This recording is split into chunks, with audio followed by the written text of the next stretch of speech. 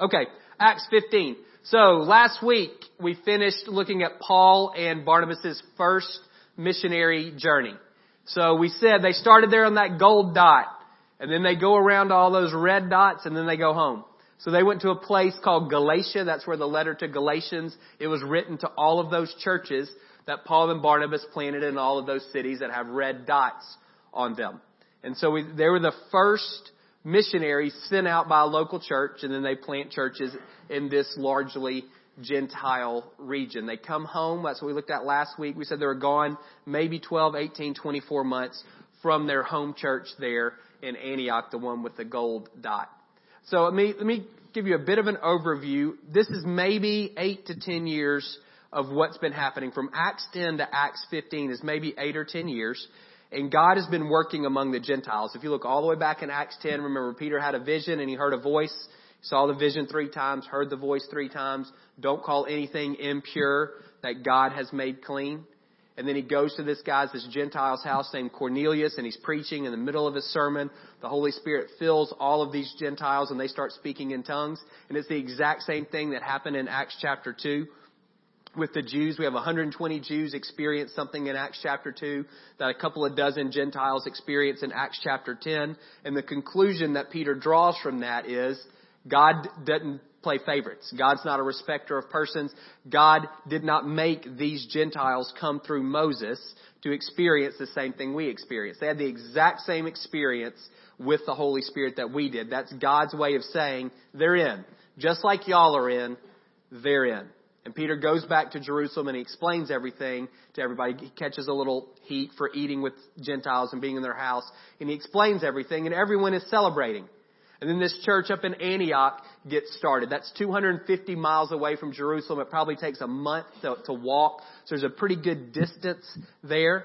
And that church is established by some guys, just regular guys, nameless and faceless guys who fled Jerusalem after this persecution starts in Acts chapter 8. And they establish this church in Antioch, and they begin to reach out to Gentiles. And it's met with success. And Barnabas comes.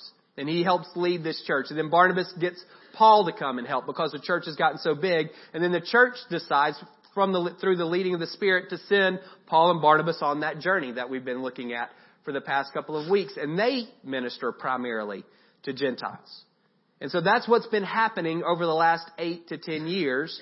And it seems like everybody's on the same page. Everybody's good with the way the gospel is moving among Gentile populations. But there's a subgroup, a small group of folks. I don't know how small actually. There's a subgroup of folks, particularly in Jerusalem, who are concerned about what is happening. And that's what we're going to look at this morning. Your Bible probably calls it the Council of Jerusalem or the Jerusalem Council. It's this massive meeting of the church in Antioch and Jerusalem. They come together in Jerusalem, Mother Church, to decide this massive issue of what are we supposed to do with the Gentiles. And so that's what we'll be looking at this morning. Acts 15, starting in verse 1.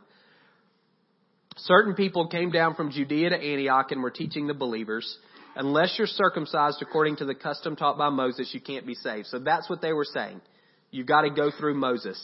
Basically, you have to become a Jew. This brought Paul and Barnabas into sharp dispute and debate with them. So Paul and Barnabas were appointed, along with some other believers, to go up to Jerusalem to see the apostles and elders about this question. The church sent them on their way, and as they traveled through Phoenicia and Samaria, they told how the Gentiles had been converted. This news made all the believers very glad. When they came to Jerusalem, they were welcomed by the church and the apostles and elders, to whom they had reported everything God had done through them. Then some of the believers who belonged to the party of the Pharisees stood up and said, the Gentiles must be circumcised and required to keep the law of Moses. So that's the issue. So again, Paul and Barnabas have been gone from Antioch somewhere between 1 and 2 years. I don't know this. I just wonder, maybe during that time, some guys from Jerusalem go up. They hear. It's a long way away. It takes a month to get from Jerusalem to Antioch. So a pretty big distance relationally between those two churches, and probably informationally as well. There's probably a lot of things that are happening that each church is not aware of what's going on with the other church just because of that gap. Paul and Barnabas are gone, and some guys, and we know from later on in Acts 15, they're unauthorized, so they weren't sent by the leadership of the Jerusalem church I don't necessarily think they had bad motives. You can decide that on your own. I don't think that these guys were evil-hearted. They're Christians, or Jewish Christians, or Christians. And I don't think they were trying to necessarily stir up trouble. I think they were going to Antioch because they thought there's a gap, there's a hole in their swing, and we've got to go and help them address this issue. They are proclaiming the gospel to Gentiles. Gentiles are responding to Jesus as the Messiah, which is great, but Jesus is the Messiah. He's the fulfillment of the Jewish law. They've got to follow the law. It says they're the party of the Pharisee, and if the only thing we know about Pharisees is Matthew, Mark, Luke, and John, well, they're not great guys. They're the primary enemies or opposition to Jesus, but these guys are believers. And Pharisees actually have several beliefs that touch with Christianity, and probably made it easy for them to say yes to Jesus. They believe in the resurrection of the dead. They believe in eternal life. They believe in a coming Messiah. And so there were some hopes in the hearts of the Pharisees that the gospel touched. And so it makes sense that there would be a number of Pharisees who would begin to follow Jesus as the Messiah. But the Pharisees were the most conservative group in Judaism by far. The most conservative, the most buttoned up, the tightest group. Many of them would have the whole Old Testament memorized. A lot of them would have the entire law, Exodus, the first 5 books memorized. And they treasured it. They loved the law. It wasn't necessarily a burden to them. It was a huge joy for them. It was a privilege that God had given them this law. They said this was given to Moses by God. He wrote it with his finger on these tablets of stone. How can we not honor and revere this? There is no New Testament at this point. Maybe Galatians has been written, maybe Thessalonians, but there's not much.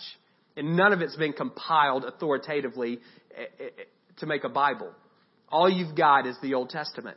And these guys are going, here are all the verses, and there's lots of them.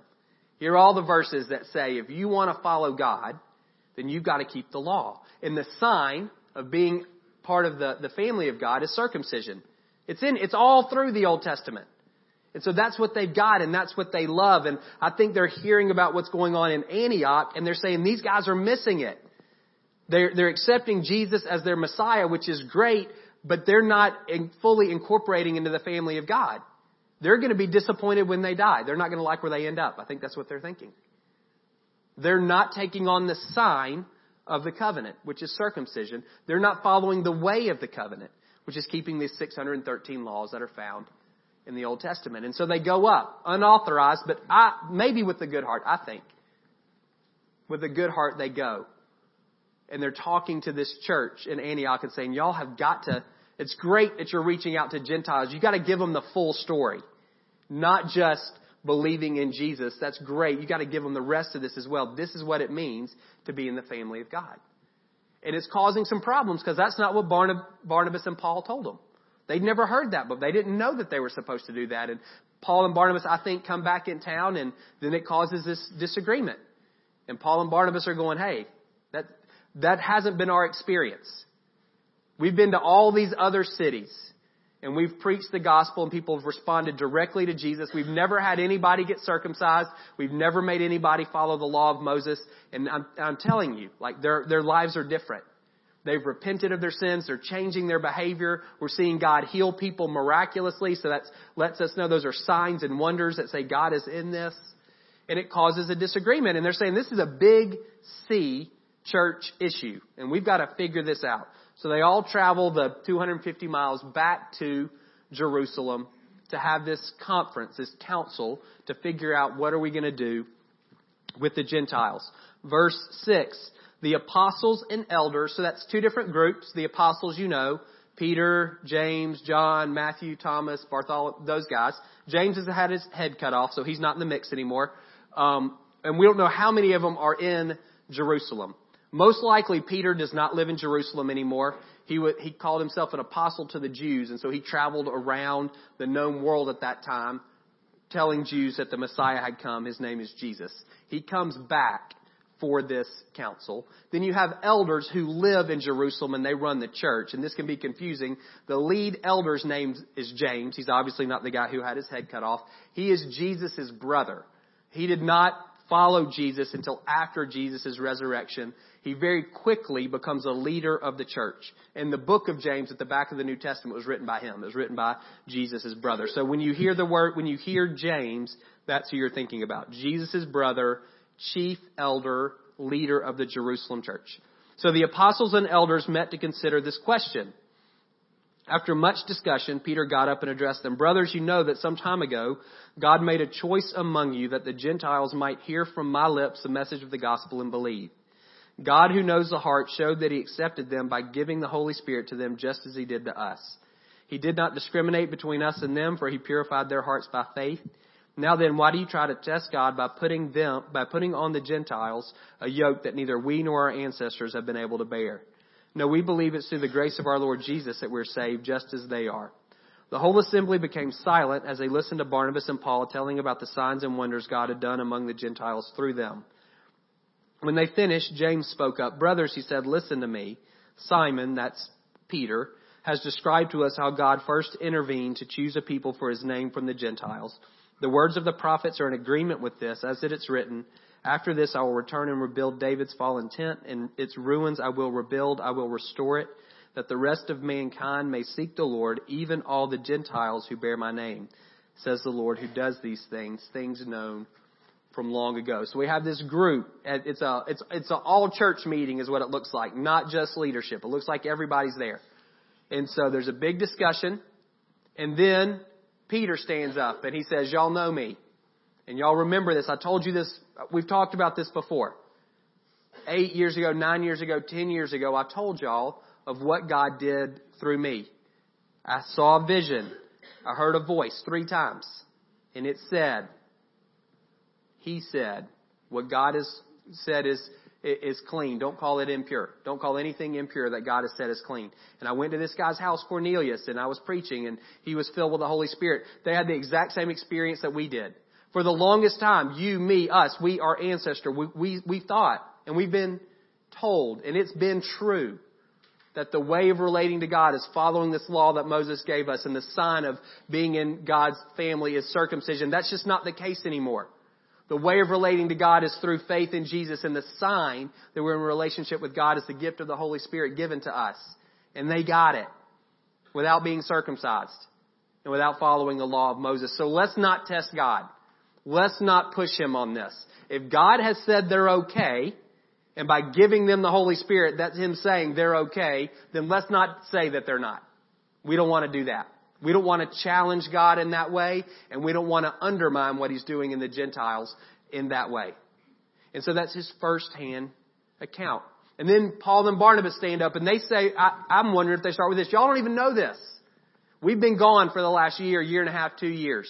We've been traveling through southern Galatia. We went to Pisidian Antioch and Iconium and Lystra and Derbe, and everywhere we went, we proclaimed the gospel. And there were some Jews who said yes, and it was great. And there were tons of Gentiles who also said yes. And it was incredible. The gospel was very well received among the Gentiles. God worked miracles. Last week, we looked at a guy who'd been crippled his whole life, who gets up and walks just like that when he hears the good news.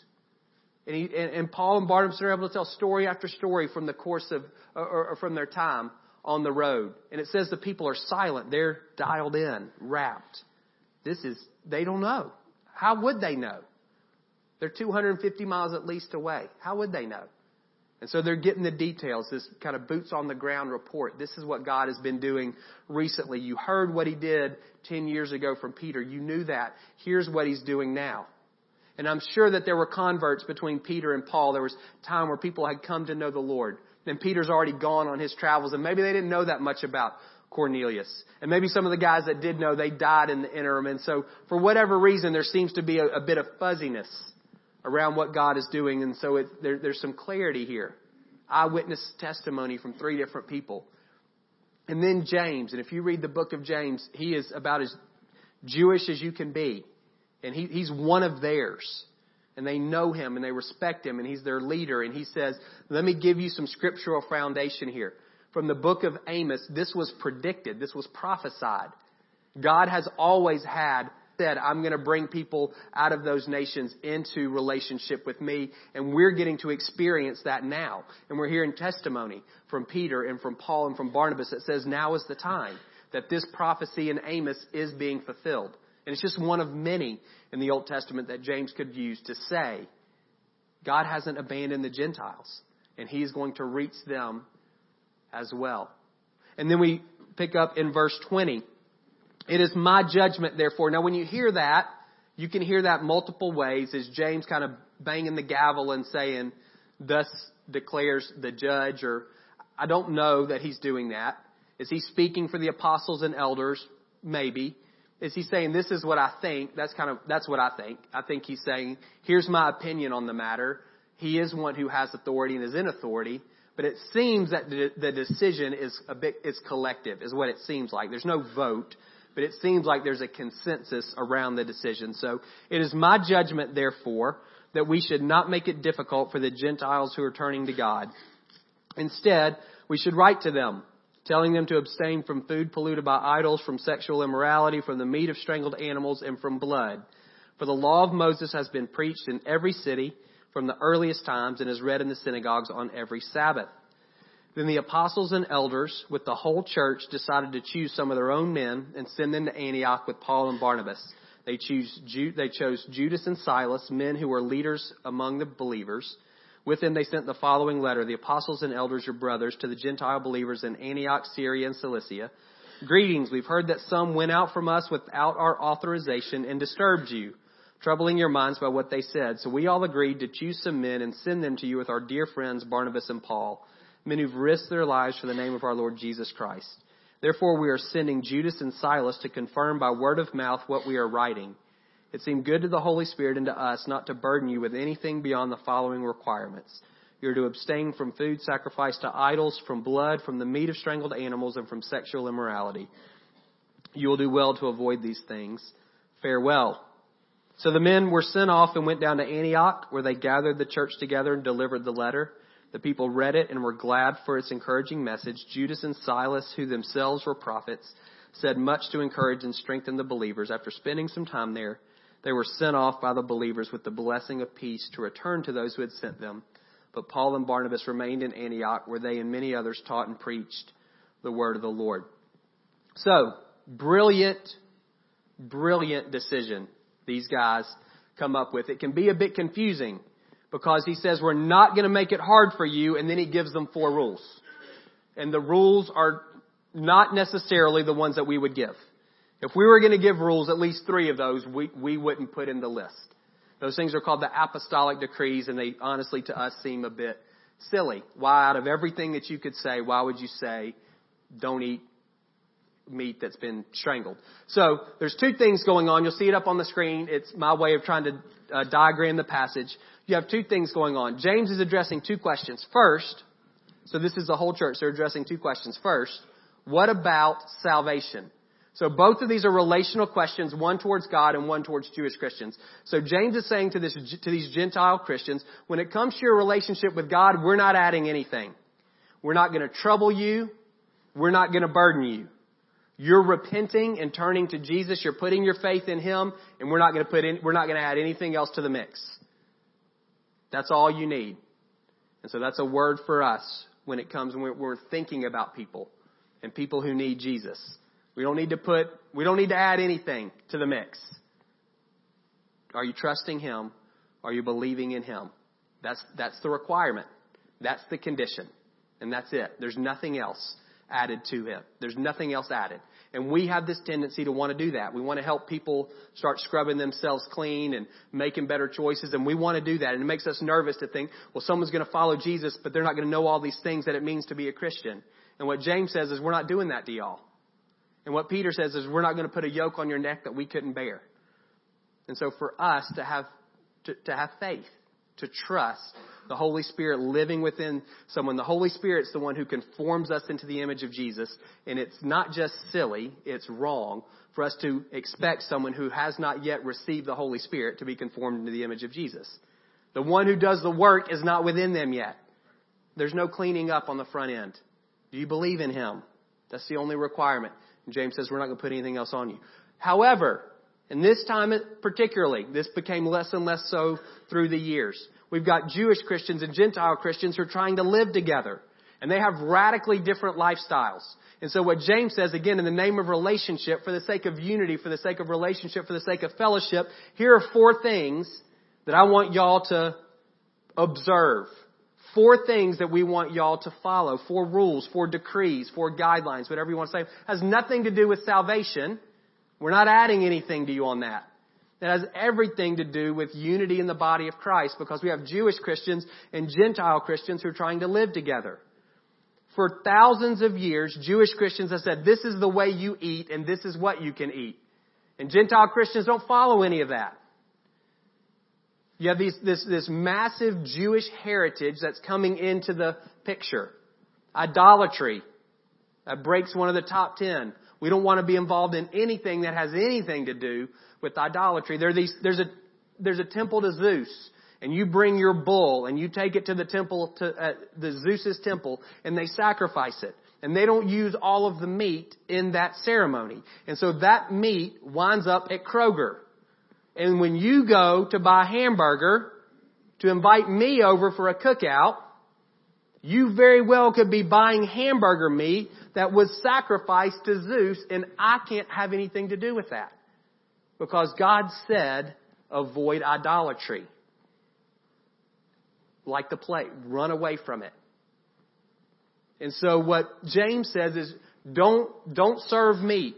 Don't eat meat, don't serve meat that had any tie into one of these pagan temples. It offends the Jews. It'll break relationship. If you go back and read, particularly in Leviticus, all of these rules around blood, the life is in the blood. And so Jews had very particular ways. Here's how you kill an animal. And here's how you make sure all the blood is drained out of the animal. You don't drink blood and you don't eat meat that has blood in it. So James says, if y'all are going to eat together and you can't have a relationship with one another if you're not eating together, it's not just that you can't serve meat that was connected to an idol temple, no blood on the table at all, and the meat that you do serve, it can't come from an animal that was strangled because it still has the blood in it. You didn't slit its throat and let it drain. All of those things are hugely the big taboos for the Jews. And so for the sake of relationship, for the sake of fellowship, Gentiles, you mark those 3 things off your list. Sexual immorality, the sexual practices of Jews and Gentiles were radically different, and I don't want to talk about any of that. So they said, you agree with the Jews on this. That's another thing that can break relationship if we're not agreeing on those kinds of things. So in the name of unity in the body, because we have these 2 very different cultures that are coming together under the banner of Jesus, Jews, you don't add anything to the Gentiles. You don't try to make them get circumcised, and you don't tell them to follow one of those 613 laws. They don't have to do it. Gentiles, you willingly follow these 4 guidelines in order to not offend the Jews, so y'all can actually develop and maintain relationships. Brilliant. So for the sake of the mission, Jews, don't put any roadblocks up to the gospel. There's one stumbling block, it's Jesus, nothing else. If people can say yes to Jesus, they can accept the reality of the cross. The cross is called a scandal. They can accept that. Then you don't add anything else to the mix. We want to see the gospel going to the ends of the earth. And he says to the Gentiles, for the sake of relationship, here are the things that you're doing. Both groups give a little bit.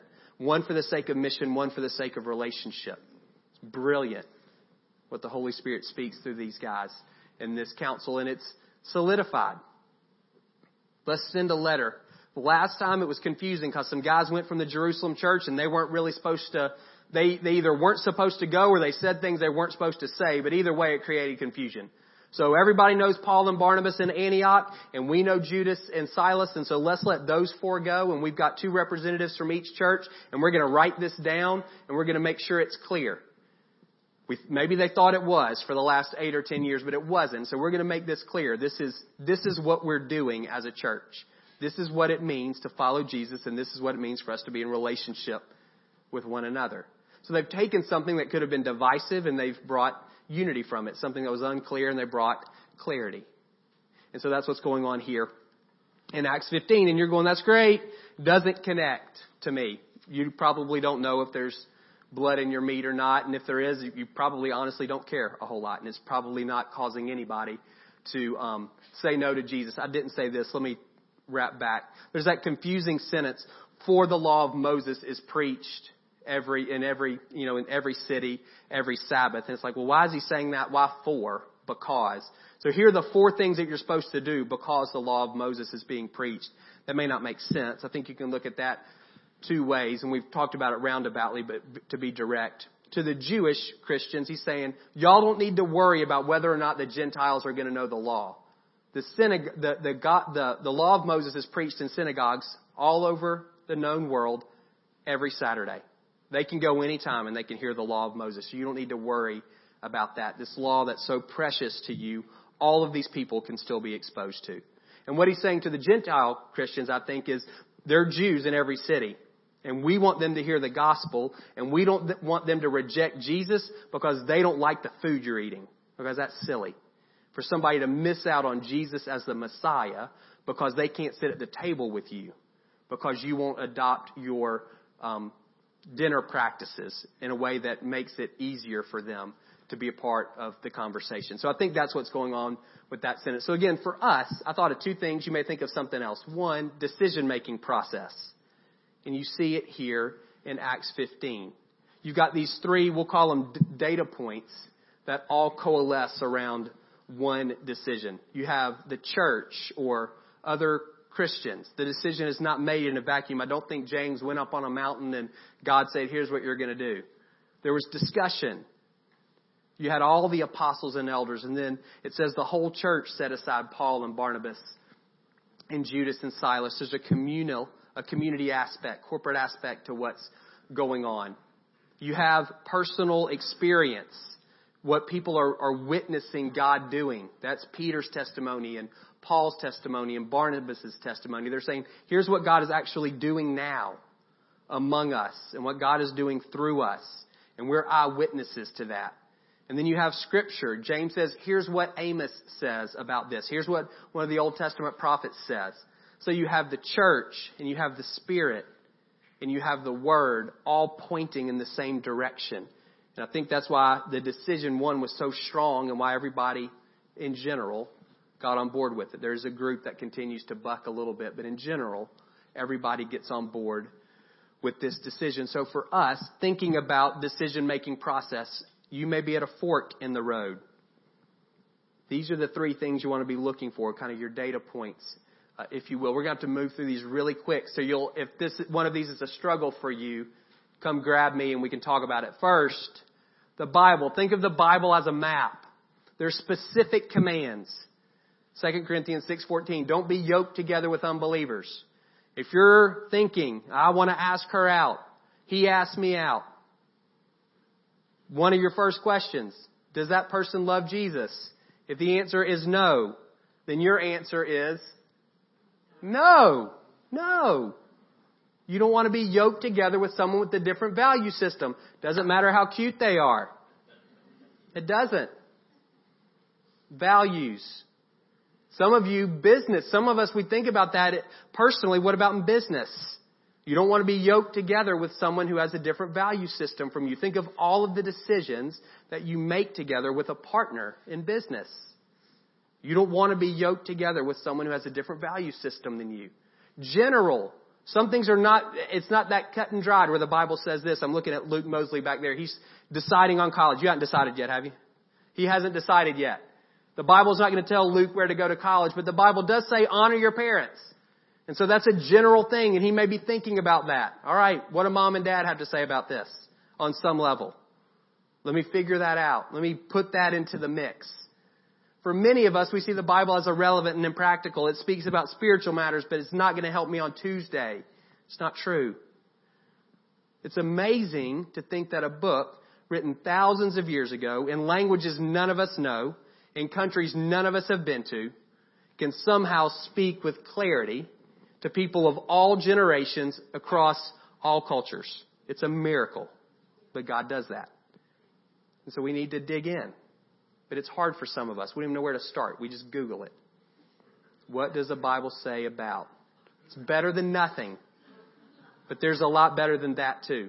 We don't have time to dig too much into that. But if you struggle thinking about the Bible as a data point on the decisions that you're making, if you struggle thinking about the Bible actually having something to say about your decisions, not just your spiritual decisions, your life decisions, if that's a struggle for you, let's talk about it. Let's figure out how to help you dig in. Second one we see, the Holy Spirit. The Bible's a map. The Holy Spirit's a compass. We get this inner witness, this sense of peace. Many of you have experienced that. It's just settled when you make the decision. It's like, yeah, this is what He wants for me. There's no anxiety. There's not worry. There's not fear. You're not running things over in your mind. This is it. There's external activity. That's what Paul and Barnabas and Peter are talking about. Here are all the things that we saw with our eyes God do. And people talk about open doors. And, I was wondering if this is the right place for me. And, I got accepted. And so that's an open door. And I got rejected from every other place. And so that helps me know this is the direction God is leading me, or kind of quote unquote coincidences that we see. You're wondering about something and somebody calls you. They answer the question before you even asked it. And you can probably all list some things like that happen in your life. And that's the way the Holy Spirit can guide us and direct us. The issue for many of us is we're not paying attention. The Holy Spirit rarely signs His work. And so if we're not paying attention, we can miss Him. Many of us don't believe that God speaks to us. He may speak to other people, but He doesn't speak to us. And so our lack of belief causes us to miss so many of the ways that He wants to lead and guide us and direct us. So you have a map, you have a compass, and you also have people who are walking with you, I hope. No one person has the full mind of God, period. He is not, and you think it's my life. Yes, and He's not going to tell you everything you need to know about it. He has grafted you into a body. He's placed you into a family, and He's made it so we need one another. That's not very American, but it's very kingdom. We need each other. No one has the full mind of God. Read 1 Corinthians 12. None of us are every part of the body. If you're making major decisions and you're not getting any input from, we'll call it the church, that's not this. You don't need to come in here and ask us to take a vote on decisions in your life. But if you're not regularly dialoguing with people who love God and love you both, they need to love God and love you. If you're not regularly including those people in your life decisions, you're missing one of the primary streams through which God wants to lead you and guide you and direct you. You're cutting yourself off. And it's, I would say, stupid. It is. For many of us, it's prideful. We're individualistic. Some of us are private and we don't want other people involved. And we say that's none of your business. We don't get community, really. We don't get family on a lot of levels. I want to encourage you, if this is a struggle for you, if you're saying, I don't have anybody, you don't have to have 12 somebodies. You've got to have 3 somebodies, 2 somebodies, 4 somebodies. If you don't have 2 or 3 or 4 who love God and love you, who you're saying, this is what I'm thinking about. These are the things that I'm trying to decide between. If you're not doing that, you're missing one of the primary ways that God wants to speak to you. And so this is what you're looking for. It's this sweet spot where all 3 of those things overlap. It seemed good to the Holy Spirit and to us. That's what James says in his letter. It seemed good to the Holy Spirit. It seemed good to us. That's very subjective. What does it mean to seem good to the Holy Spirit and to us? And that's why I've tried to give you 3 concrete handholds where the Bible and the Holy Spirit and the church, where all of those things are in agreement, you could say, yes, that seems right. It seems good. There's an inner sense of peace, and the circumstances externally are kind of lining up, and it agrees with what God has revealed in the Word. And the people who love you are saying, yes, this is it. When those things start coming together, you can have a strong sense, this is the Lord speaking and guiding and directing me. Last thing, we have very little time for this, so I'll just hit the highlights. One of the things I was thinking about as I read this verse was this idea of living in community, and many of us are trying to figure out what does it look like to live in relationship with other people when we in disjointed and disconnected houses and commuting and all the different things of suburban life that work against community. And we're trying to figure that part out. And you see a little bit here. A great chapter is Romans 14. We don't have time to read it, but read Romans 14. And Paul is very specific on here's some practical things on living life together. And the key principle is a stumbling block principle, which is don't be a stumbling block. That's the principle. Don't do that. Don't be someone who trips other people up. For many of us, we judge others based on our own personal convictions. And that's why we have 26,000 denominations in North America. It's because we do that. We're independent. We're not even a part of a denomination. That's how much we have sectioned ourselves off in some ways. We judge others based on our personal convictions. Some of you are prophets. And so for you say there's no such thing as a personal conviction. It's all black and white. You need to have a little bit of humility. If there's genuine disagreement in the body of Christ, then there's probably a reason for that. Paul talks about disputable matters, opinions, gray areas. And again, for some of you who are prophets, there is no such thing as gray. That's a cuss word for you. But that's not true. There are people who love God, and there are people who know the Word, and they can legitimately disagree with you about some particular lifestyle things. And when it comes to living together in community, one of the things that divides us the most, or divides us the quickest, is judging others based on personal convictions in matters that are disputable, in matters that are gray. Paul says, don't do that. Accept the one who's weak. So, let's say there's somebody among us who doesn't necessarily love physical contact. And let's say there are others among us who would say, hugging, it's this overflow of the love that I have for people. It's hospitable. It's welcoming. It's friendship. The Bible says to give each other a holy kiss, and you're backing up just by giving a hug. And so let's say we're supposed to live with each other.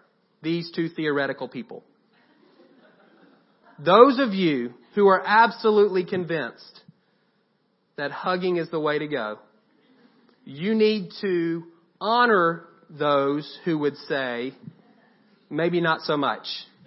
Definitely not with both arms.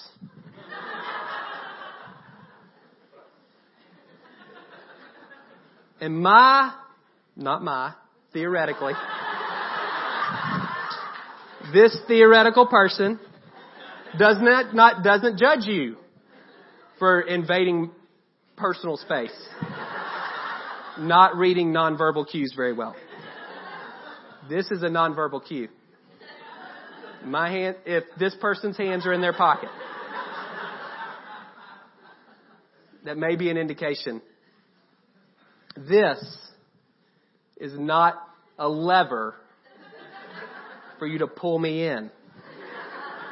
It's a hand for you to shake. So anyway, Paul says you got to do that. You got to figure that out.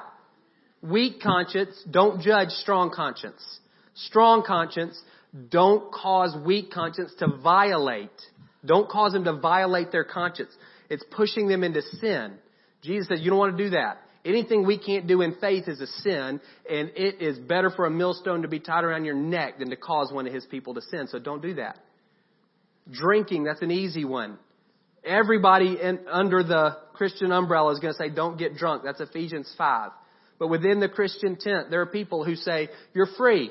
You can have a margarita with your nachos. And there are people who would say no, absolutely not. You can never touch a drop of alcohol. That's a disputable matter. And for some of you are going, it's not. It is. It is that it is. And so those who would say you can't, don't judge people who do. And people who do, don't do it in front of people who say you can't. We want to mutually edify. Romans 14:19. That's the goal. Peace and mutual edification. So those of you who have freedom, don't use your freedom to cause another to stumble. Those of you who would say, I'm not sure about that, don't step into it. You can't do it in faith, and don't judge those who can. That's how we have to live together. And you can think of 1,000 issues. Borrowing money, that's one. Disciplining children, that's one. How you relate to your adult parents. What does it mean to honor your parents even as you're an adult? That's one. And they're disputable matters. There's opinion, there's gray. People who love God, Spirit-led people. know the Bible, disagree. And we don't want to I don't want to judge you based on my convictions. I've got to figure out how to be generous enough to allow you to follow the Holy Spirit as well. And so in a moment of honesty, look back. How many broken relationships are there? If in a moment of clarity, look back and say, do I tend to walk away from people? Do I tend to cut people off? Do I tend to shut people down? Do I break relationship over disputable matters? If you do, you need to repent.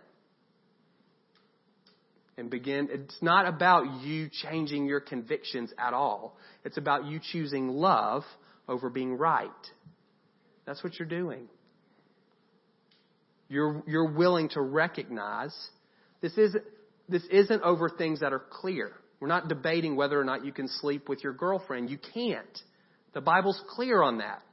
We're talking about whether or not you can spank your kids or those types of things. Things that are disputable. And you know what those are. Just because it's settled in your own heart doesn't mean that it's settled from the Bible and the church and the Spirit. Does that make sense? And so you don't want to judge others on that. Let's pray. We got 2 minutes. Ministry teams, if y'all come forward, we'll pray for you about anything. 3 groups I want to pray for specifically if you're at a decision point. Relocation, we want to pray for you. Fork in the road with your children, maybe even your adult children, we want to pray for you. Considering a medical procedure. If any of you are considering a medical procedure, we want to pray for you about that. So I'm just going to pray briefly and y'all can respond however you want. God, I pray for those who are facing a decision. I pray they would know that sweet spot. Your word and your Spirit and your people would all line up. And God, I pray that you would teach us, as much as it depends on us, to live at peace with others. That we, at least as a small church, could be a model to the broader community. This is what it looks like to live in community. This is what it looks like to be family. It doesn't mean we all agree about everything. It means we choose to love. Our lives are wrapped around the center, which is Jesus. And we don't draw hard fences on things that you don't draw hard fences around. So would you give us grace in that? And for many of us, even saying that makes us nervous about people walking down a bad road. But will we trust your Spirit enough in ourselves and in others to allow you to lead and guide and direct? In Jesus' name, amen. You guys can stand, please. Bo will dismiss us in about 3 minutes.